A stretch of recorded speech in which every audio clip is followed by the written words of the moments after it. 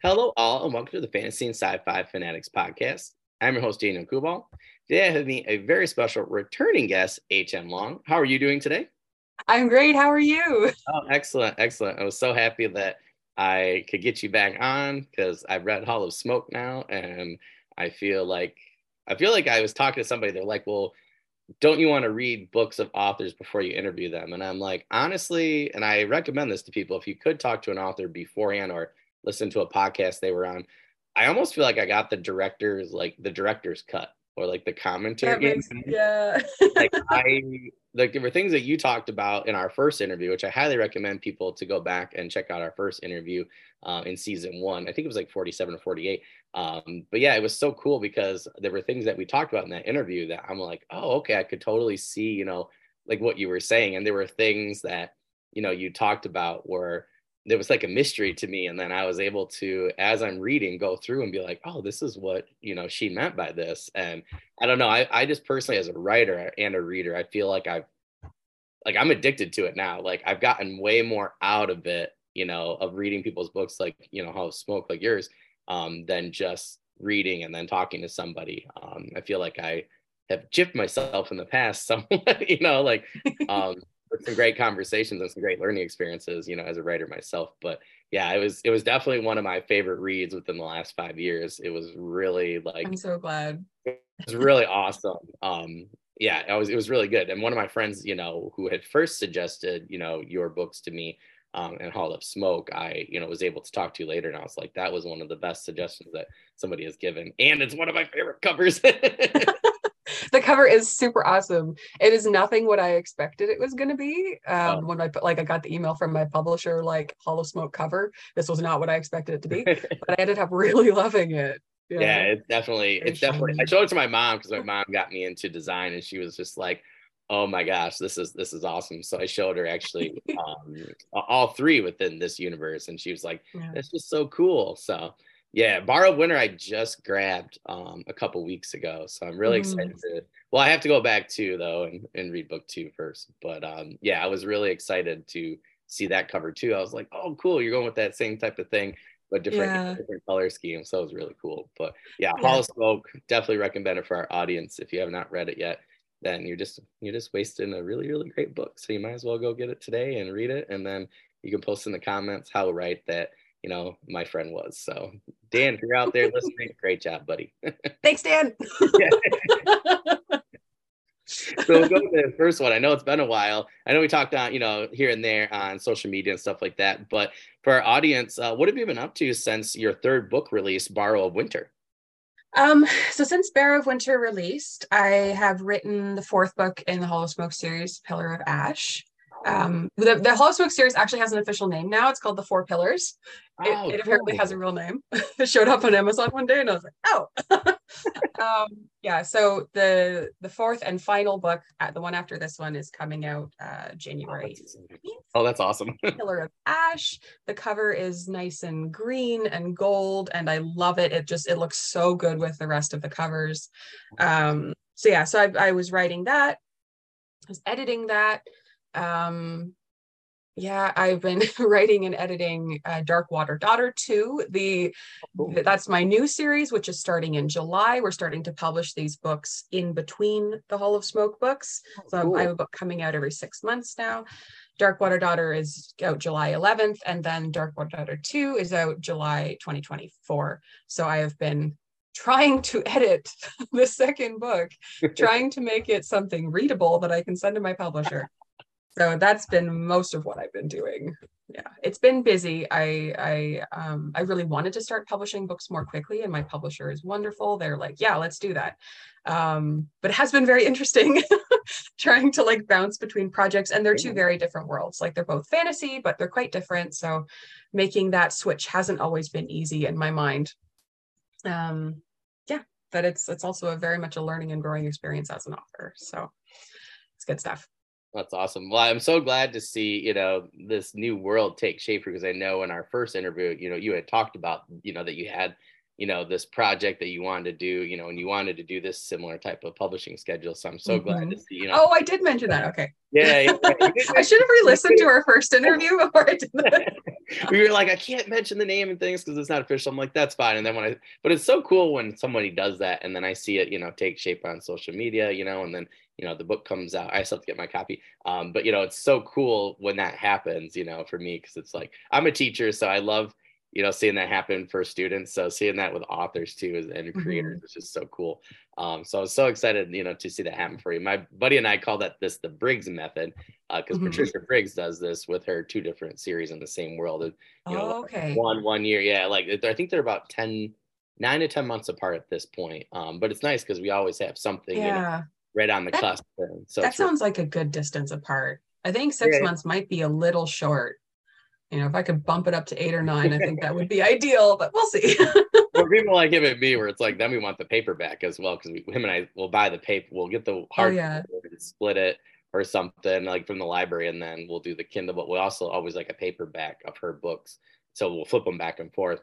So it's kind of hard though, because it got bumped back because of her other publishing thing. Because the hardcover's coming out for the other one. I'm like, oh no, like we don't have a paperback right now.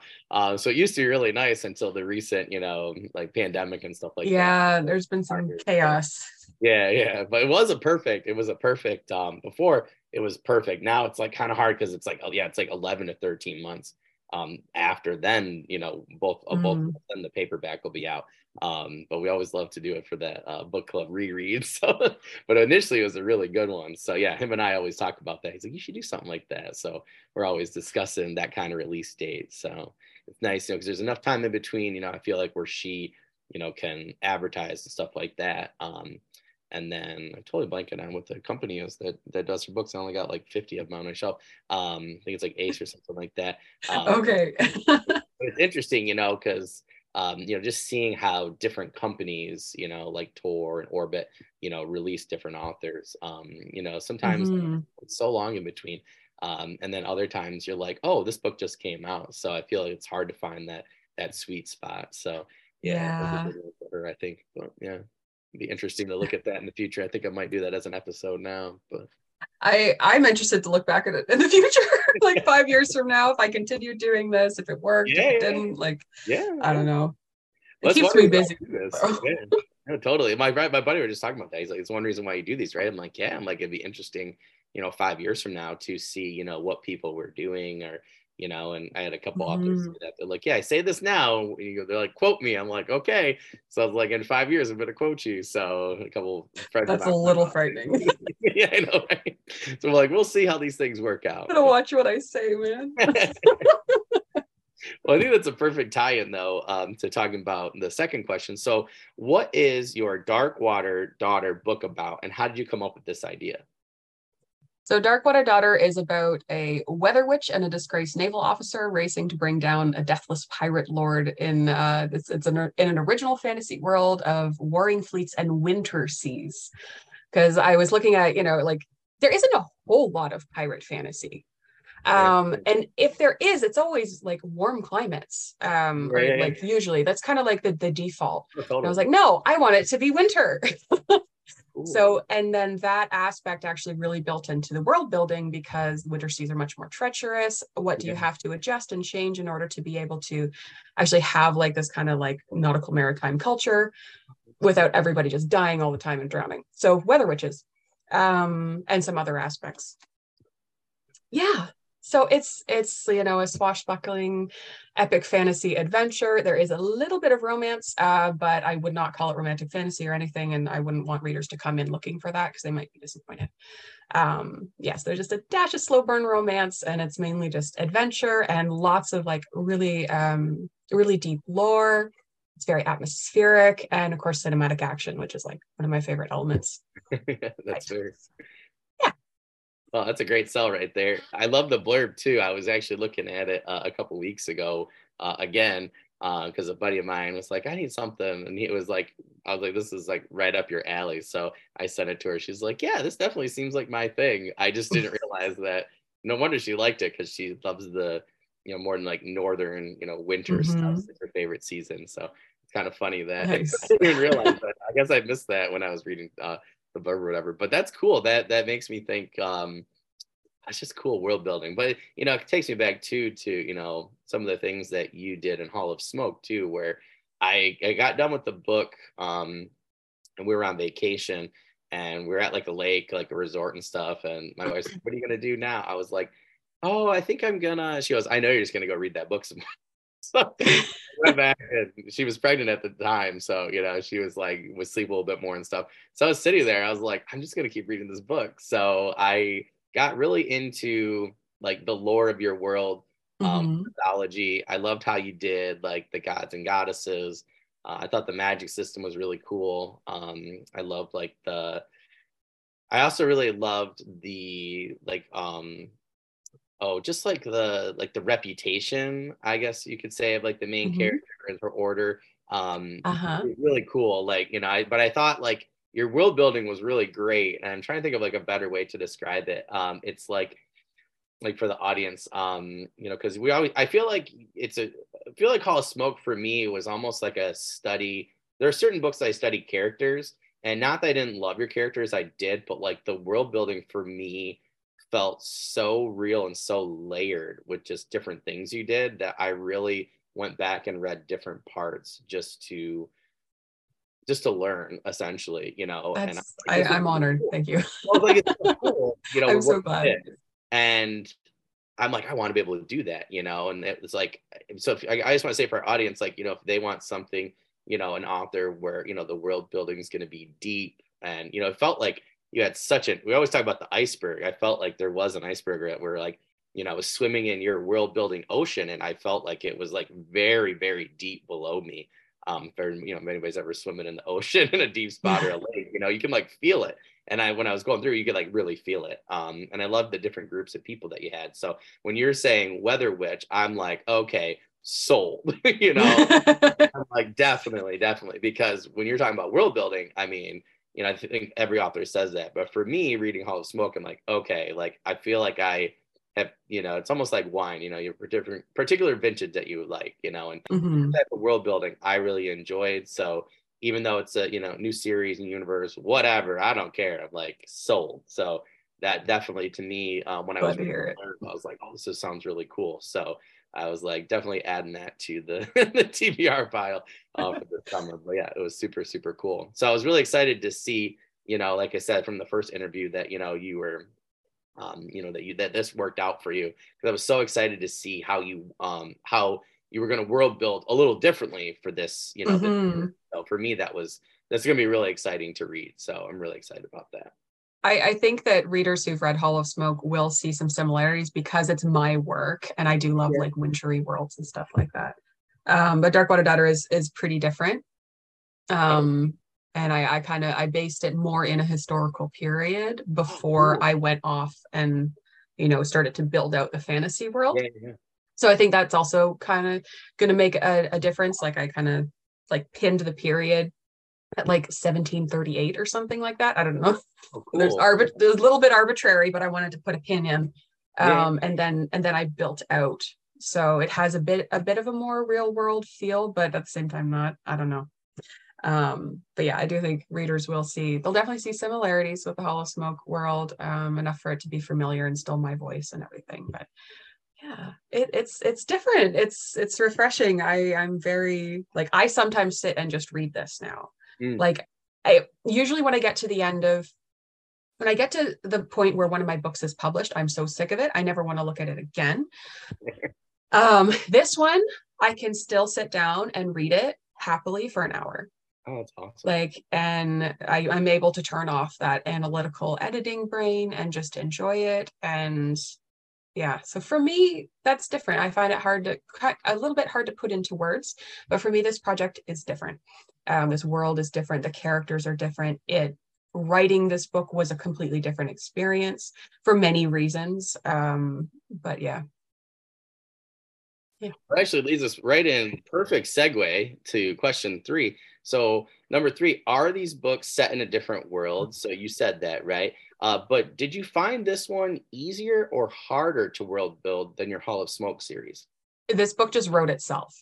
Awesome. Like I did not write this book. It wrote itself. I sat down at a computer and it appeared. But it was able to do that because I have such a long history with the kernel of this book. So one of the first books I ever wrote when I was like 12, 13 years old was a version of this book.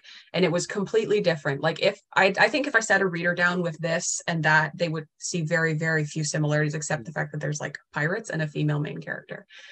But for me, this is like the 5th iteration of that kernel of an idea that I had when I was a child. So I have a lot of familiarity with this. This is the final, when I sat down to write this final version, I had decided it's no longer going to be historical fiction. It's going to be fantasy. I'm going to completely unhinge. I did not work off that older material. I think might have some problem with my camera here. I did not work off my older material. I just completely rewrote it from the beginning. Blank page, blank slate. And I really just gave myself permission to only write what I wanted to. So I didn't write any of those connection scenes, any scene where I was bored. I'm like, I don't want to do this. I don't connect with it. I would simply skip it. And that did lead to a couple sections of the book where there just wasn't anything there that I had to go back and add to, like, make things make sense. But for the most part, I only wrote what I wanted to when I wanted to. And I think it took about maybe 8 to 10 weeks to draft. Oh, wow. And it was just a pleasure to do it. Like, it was just fun. I enjoyed it. And I've lost track of the original question.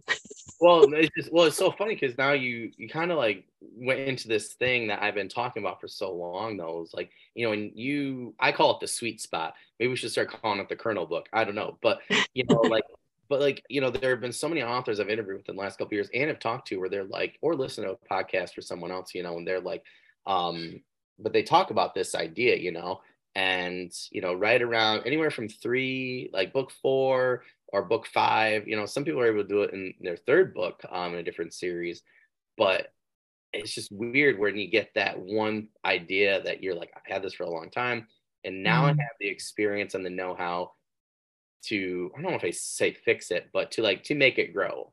So you have that good seed, and now it's like, now you have the fertilizer, and the know-how and that thumb to really make it grow.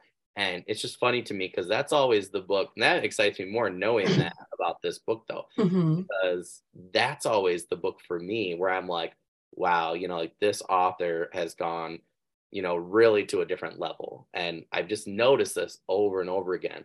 So knowing that now, I'm even more excited. But yeah, that's super cool. That's really it's a cool process.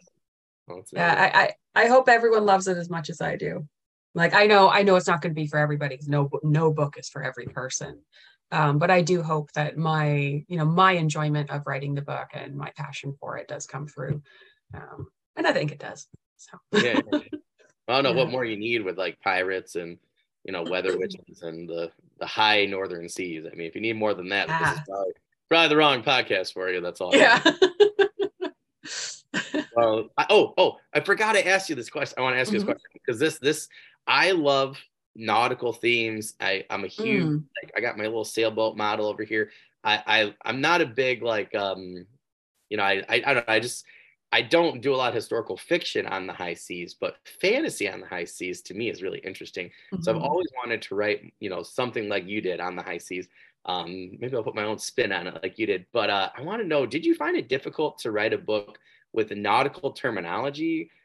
Did you have to do any extra research when it came to, the pirates or the high seas to get the feel right? I was just curious at, kind of, did you struggle with those things? Did it take more research, or did you already have that previous knowledge? I was just curious how that process went for you. So I was kind of a really, really nerdy teenager. So around between the ages of 13 and 16, I was obsessed with like the English Royal Navy and tall ships and things like that, as 16-year-old girls are. And so I had this. Was I did a 16-year-old girl? No, right?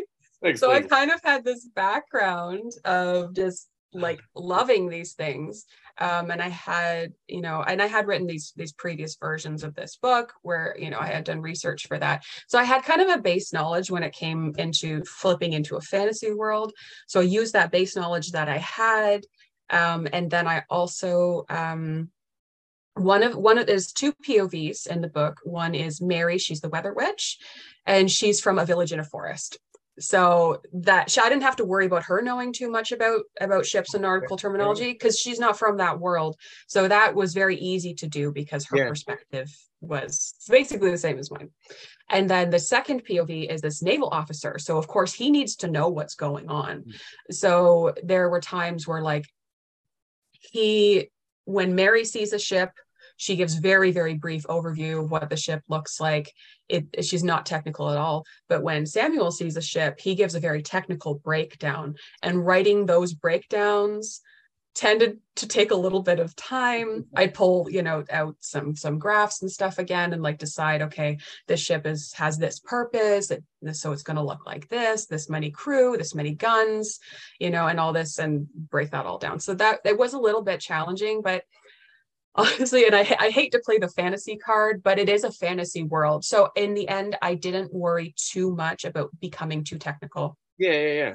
Because the average reader they're not there to learn nautical terminology. They're there for a story.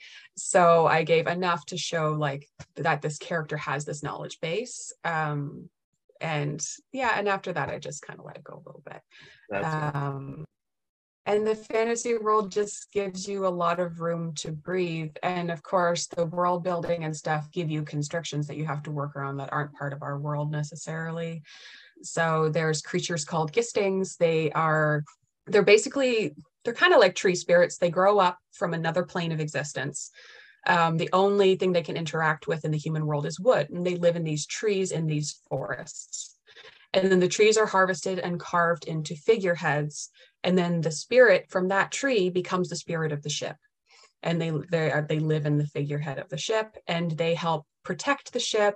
They guide the ship. They have, control over the ship to a certain extent. And then, of course, you have the weather witches. So between those two, it really kind of changes how things are done. And it has a pretty big effect on, this nautical world and making it different from ours. So I was thinking in my head, like, as you're explaining this extremely cool world building feature, I wish like if this were like a TV show, I would have just stared into the audience camera and been like, do you see what I mean about her world building? Like that would have been like the perfect, like, breaking the fifth wall or whatever it is right there. But that sounds awesome. That's like a really Thank you. I love it. Like I'm a forest person. Like, so I really wanted and that image of, well, I got the gisting trees. I'll get a little bit of an insight. I was inspired to write the gisting trees. I was in Wales, in a small town, and outside the town, they had this church and this churchyard. And in the churchyard were these huge old yew trees.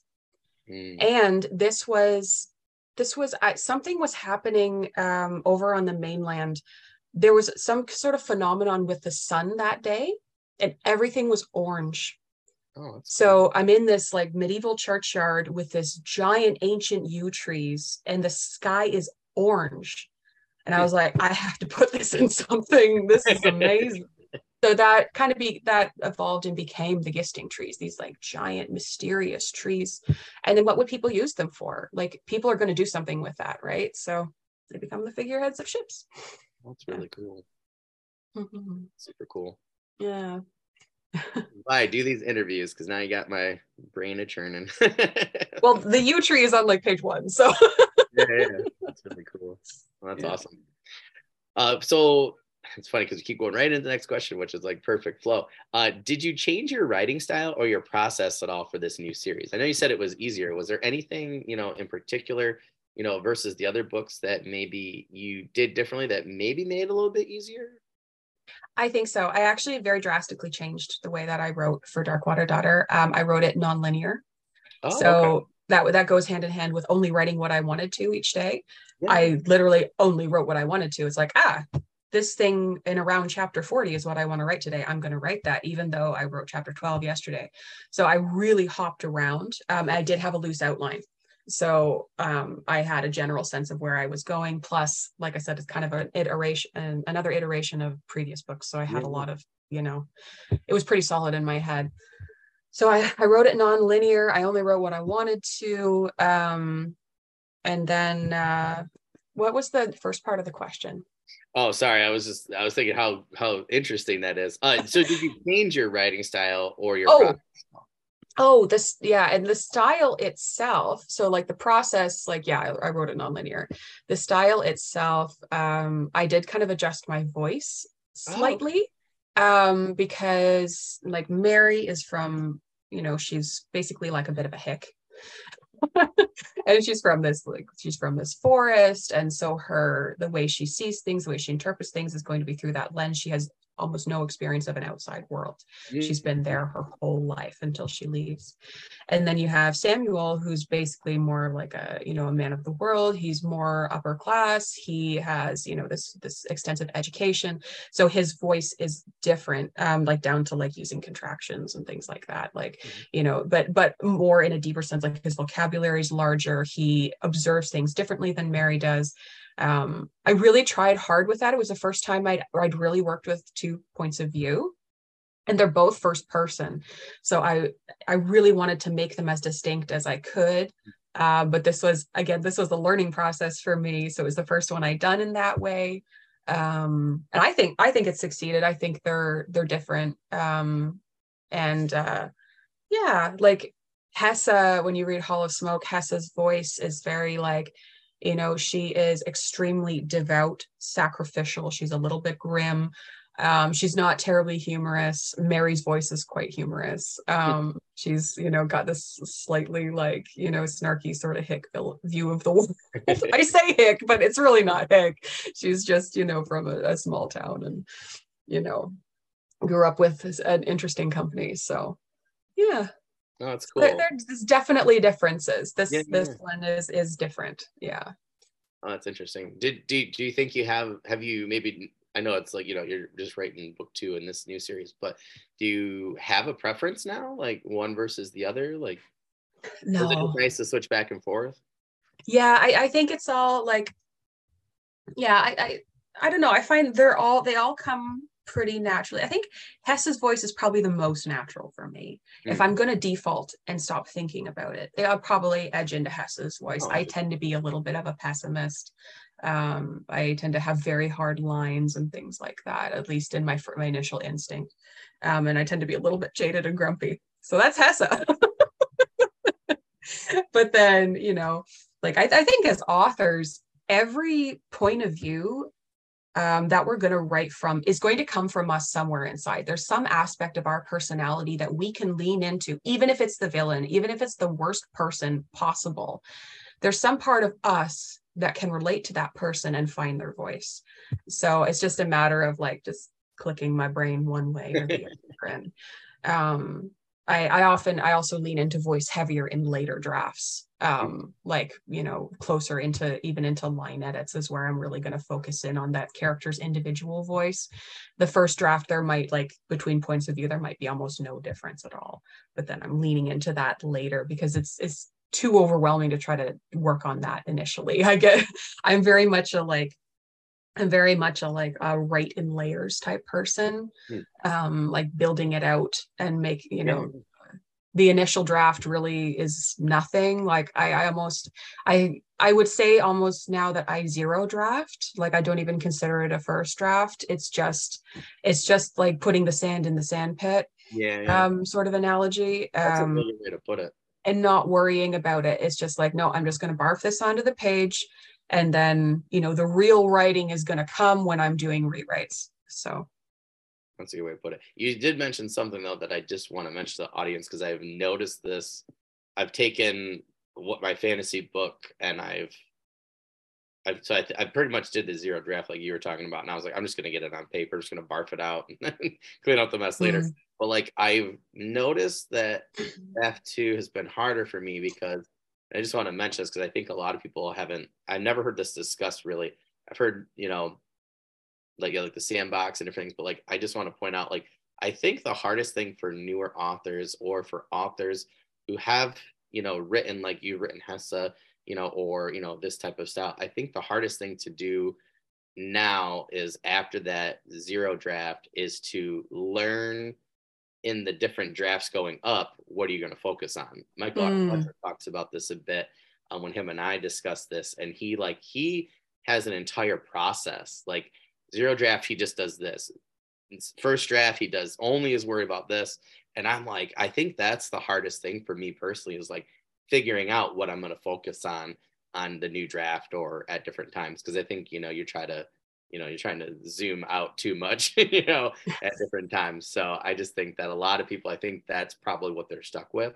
So if you're writing in the audience, I just want to point that out. That's what I've noticed that I've been getting stuck with recently with this particular book, is because I'm not sure, on draft 2. So now I've done a lot better figuring out like, okay, I just want to figure this out, and make this a little bit better, and then worry about the next thing in draft 3 or add 3 or edit 3 or whatever. But I think that you said it really well there. So that's awesome. I'm going to make you choose now. Okay.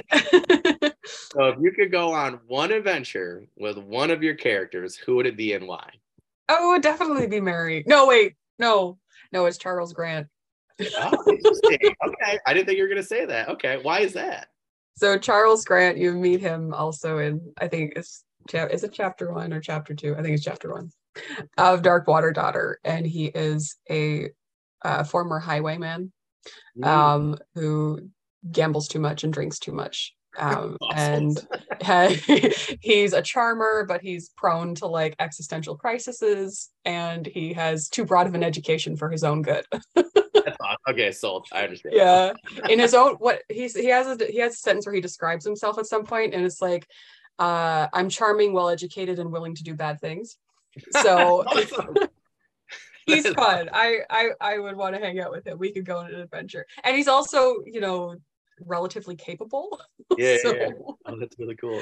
Yeah, he's a fun character. I like him a lot. That's really cool. If Robert Downey Jr. does not play him in the movie, then I don't know what the director is doing. That's all I have. Oh no. Oh, you're right. Oh no. That is amazing. I can see him saying that line so well and selling selling the movie. Just but younger, just a bit of a younger Robert Downey. Yeah. Oh my God. I'm gonna have to send it to you now. Like 24, 25. Yeah. My buddy just sent me, it's so funny you said that. My buddy just sent me this kid who's around that age, and he goes, this guy is the next Robert Downey Jr. And a small clip of what he was in. So I'll see him at the book sale later. I'm going to have to ask him because he's really great with actors and actresses' names. So I'll have to ask him, and I'll send that kid to you. That would be great. That would be great. And then you'll have somebody in mind the next couple of years. So yeah, that's really cool. So for 7 here, when it comes to your books, what is one place you wish you could visit and why? The Gistwold. Okay. Yeah, the Gistwold in Darkwater Daughter is just like this forest of ancient trees with tree spirits. It's very gloomy, and it doesn't quite obey the seasons. So it'll be midwinter, and there'll still be, this birch will be in leaf. And, there's the gisting spirits can appear, and they kind of manifest as different things from their surroundings, kind of a bit of a personality thing. And it's just very mysterious, but also very warm. And yeah, I think it would be Gistwold. It's also a place where I would be less likely to die, because most places in my books are very deadly. So let's just stick with that. That's awesome. Well, I'm going to do a little segue, because as you've been talking about this, and I'm thinking of Hall of Smoke, and then, I'm thinking of your blurbs for the other 2 books. And I'm just curious, have you thought of writing like a Druid series at some point? Because I got to say, as one of your readers, I think you would do so well with it. And I think you would come up with like the coolest like form of Druidry that I've seen in a long time. So I just want to ask that question. Have you ever thought of that? I can't say I've thought of it very directly. I have sort of lately been leaning towards more classic fantasy classifications in terms of my characters, because it's easier to market. Because readers immediately understand, oh, this is a cleric character, oh, this is a paladin character, and they can connect. And so I would totally do something like Druid characters. It's actually got my brain going now. I was just curious because my friend was talking, we were talking about this, because we were talking about Hall of Smoke, and he was asking me some questions. I was trying not to get things away, and he's like, oh, okay. He goes, so And he's like, well, what did you like most about it? I said, I think the connection with the world building with like nature and the earth, and I'm trying to think of ways to say it to not spoil for people. But yeah, I just thought like, your characters to me always seem to have a really good connection with the natural world. And I was just like, it came to me a couple of days ago when I was thinking about something, and I was like, yeah, I think you'd do a really good job writing like something like that, like a nature-esque, like, yeah. Well, so I was just curious. yeah, I maybe already did slightly. I feel Like like you slightly did, yeah. like the main character in Pillar of Ash, the fourth Hall of Smoke book. No spoilers, but they're descendants of Hessa.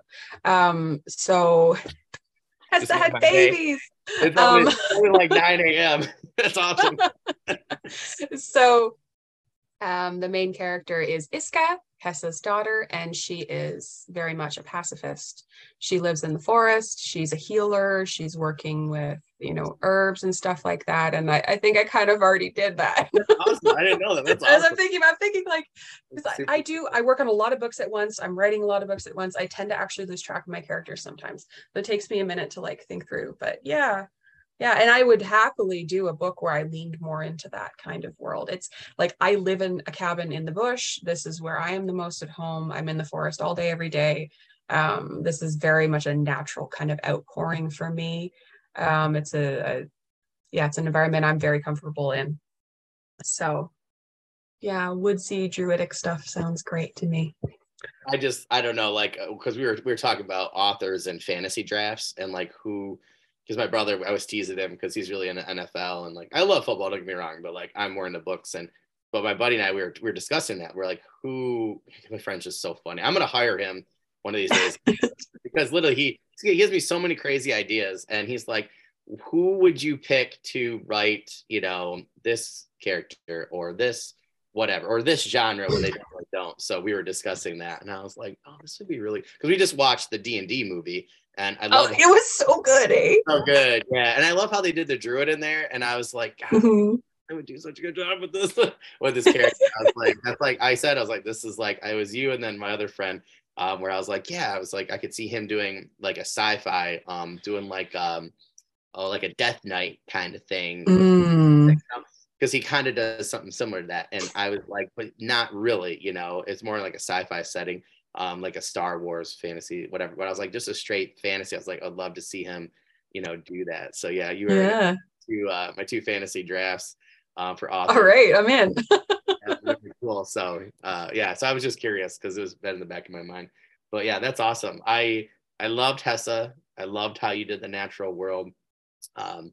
Now you just told me that about book 4, so you just blew up my TBR pile for the summer, but that's okay because now I got it. Well, it doesn't come out till January, so you're safe for a little bit. Well, although I can get you an arc if you want. Like that's fair too. So I'll have to definitely get book 2 and 3 up there a little bit quicker than I was thinking now. So that's fine. That's okay.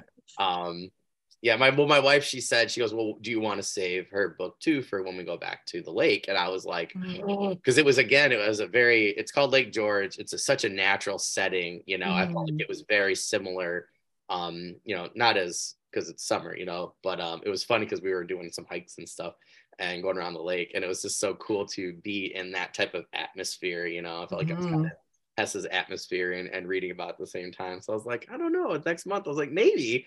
Yeah. But yeah, it was really cool. So. Actually, Temple of No God takes place in summer, so it kind of fits. Right. Yeah. The opening is winter though, so I think a lot of readers walk away from my books with the impression that they're all wintry. Because I often open and end with wintry scenes, but the core of this book is actually summer, which I have to remind my own self because my favorite scenes are the winter ones. Yeah. Oh, that's funny. Yeah. Oh, that's awesome. Yeah. Oh, that's cool. And then that last one. So, of course, do you have any news, updates, promos, or current projects that you can share with us? Yeah. So, Darkwater Daughter is coming out July 11th. It's open for pre-order everywhere, in print, ebook, and audiobook. The audiobook is going to be phenomenal. We've got 2 narrators. We've got Moira Quirk and Samuel Rukin. Oh, wow. Samuel Rukin, sorry. I don't know if I can sing that last name right. Anyway, it's going to be amazing. Moira Quirk narrates like Gideon the Ninth and stuff like that. Like, yeah. So wow. I am so excited to hear this production. Like, I'm over the moon. So that's coming. And then Pillar of Ash, the fourth book in the Hall of Smoke series, is coming out January 16th. It's already up for pre-order everywhere. Audiobook is coming a little bit later. And then, yeah, Darkwater Daughter 2 is coming out next July. It's not open for pre-order or anything yet, but you can add it on Goodreads. Yeah.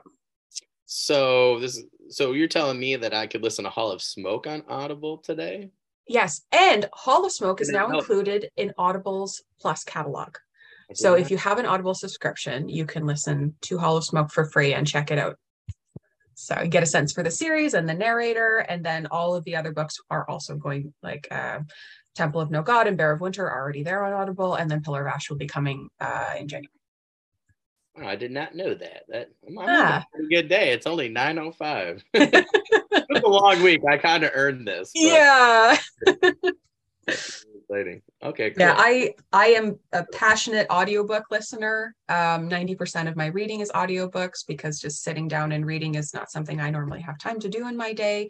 So I absolutely love audiobooks. I highly encourage anyone listening to check out the audiobooks. The narrator for the Hall of Smoke books, she was so she worked with me so closely on everything. Like, she would email like, hey, what do you think about the sound of this voice? And like, do you have actors that you'd like me to base this character's voice off of? And what accents do you want? We sat and worked through all the fantasy accents for this world, and she pulled them off. And it like blew my mind.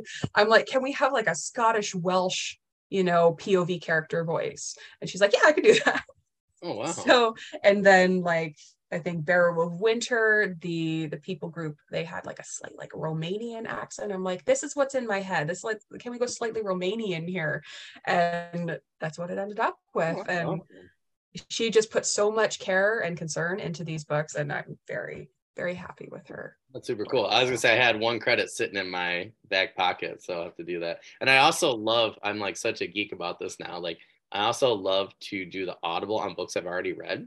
Mm-hmm. And especially if I haven't read like book 2 or 3 or 4 or whatever yet, because I feel like it's like another layer of the onion. I feel like there's always something that I missed the first time, or I don't know. I feel like it adds depth for me personally as like a reader and a writer. I always learn something more. So that's really cool. Definitely. I feel like it makes sense. Like it's getting into your brain in a different way. Yeah. There's like, and I know some people, they can't do that. Like, audio just does not work for them. Yeah. For me, that's how the story gets in my brain in the most visceral way. Like, yeah, really. For me, it's weird. Like, there was somebody, I don't want to mention names, but there was somebody whose narrator ruined a book for me. Because I was like, I was gonna do that, and I tried, and for me, my friend's like, you're so weird. I'm like, I know, but like, I have to read the book before listening to it, because this happened to me, and I thought the person had the wrong narrator, and then when they went back to redo them, by the time they went back to redo them, we're talking like 10 years later, this author's been out for a while, I went back and I was like, I'm gonna read the book instead. So I did that, and I really enjoyed it. Got up, and I was like, okay, I'm gonna like try this again, and then when they switched to Audible, that person got a new narrator, and it like totally enhanced enhanced it for me. But ever since I had that one bad experience, I'm like, it was really bad. Like, I'm so glad that this author got a better narrator, because I've heard a lot of people say this about the older copies. It was really like, the library copies, as they used to call them on CD and stuff. Yeah, really bad. Some of them are pretty rough. Like, I've tried to listen to like, obviously writing a nautical fantasy with ships that have spirits.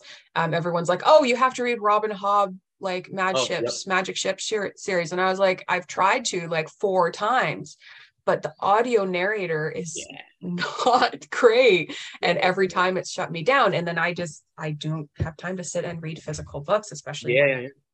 So it's like one of those like dream things for me. Like, someday I'm going to take a sabbatical, 3 months off, and I'm going to like read, the live ships, something like that. Anyway, they're on my shelf. Someday I'm gonna just sit and read through them all. Or I mean, I hope they redo the audiobooks. Yeah. Well, I was so lucky this person did, because I said to my buddy, I was like, I'm just gonna, because I didn't know that. I was like, I'm just gonna bite the bullet. And he goes, I think the narrator's fine. And I didn't realize that they had switched narrators, because it'd been 10 years. I think it was longer than that. I think it was like 15 years since the book came out, 17 or whatever. So yeah, I was like, it was definitely made me as an author be like, okay, if I'm going to be doing, like you, I'm like, if I'm going to be doing audio, I'm like, definitely need to find the right person, because I want to have people experience it like yourself, who don't have time, or, like myself, where it's like, it adds to the experience and doesn't like take them out. So yeah, it was definitely a very hard lesson to learn as an author. It can really make or break an audio. Yeah, totally. And you're talking about a whole new market you can get into, Oh yeah. And it's like, I have to do half the book I read for book club. I read half, and then the other half I listen to in the car. Otherwise I would never, get a book done. Yeah. I'm very fortunate with the ones I listened to recently, but definitely doing Hall of Smoke today. So I just got done with another one for book club. Yeah. So that's exciting. All right. Well, thank you so much for coming out again. I look forward. Thank you for having me. Yeah, of course. I look forward to our next conversation, and seeing, how book 2's doing, for your new series. And I definitely want to figure out what, Hessa's Daughter's doing. So I can't wait for that. So we'll definitely have to, leave an open date for us, for the winner. That next season will be season 4. By then will be a little bit more congruous, because my son will hopefully be sleeping better by then. Fingers crossed. Not gonna win. My books will be hopefully, like, I'll be on the back burner and just hanging out, watching them release and stuff. So yeah, I'll be really excited to do that. So I'm gonna actually put you down for save a winter date for you for that already. Awesome. Yeah, so I'm really excited to read, Temple of No God here the next couple of weeks. Like I said, I got some reviews coming out. So Hall of Smoke will be one of them. I'm actually gonna do the book print, and then the Audible too. I'll just do those right in the same one. Awesome. Thank you. Yeah, if there's anything else we can do for you, just let me know. But I'll be if you want to send me a reminder, I'll be posting your July 11th release date. Okay. Put it everywhere. But if there's anything else I can do for you in the meantime, just let me know. Like I said, I'll send you an email out for this, and we'll help you out as best as we can. Thank you so much. It was great to talk to you. You too. Hopefully I'll talk to you soon on social media. Yeah, see you around. Yep, have a good day. Bye. Bye.